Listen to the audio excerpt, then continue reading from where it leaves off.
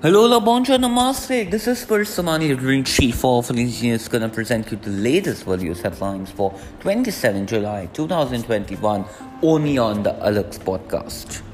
So the news headlines are that no sign Delta variant had any effect on the economy of the United States, says White House. Afghan soldiers free attack crossed the border, says Pakistan Army. Assam Mizoram border dispute flares up. 6 policemen killed, CRPF deployed. Olympic silver medalist Mirabai Chanu comes home to a grand welcome. B.S. Yedurappa quits as Karnataka CM, dissolves Council of Ministers. Tense with Chinese civilians spotted on the Indian side of LAC in Demchok, eastern Ladakh. UAE extends ban on flights from India till August 2nd.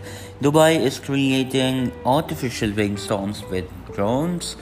Well, these were the news headlines for today. Thank you very much for listening. Follow us for more.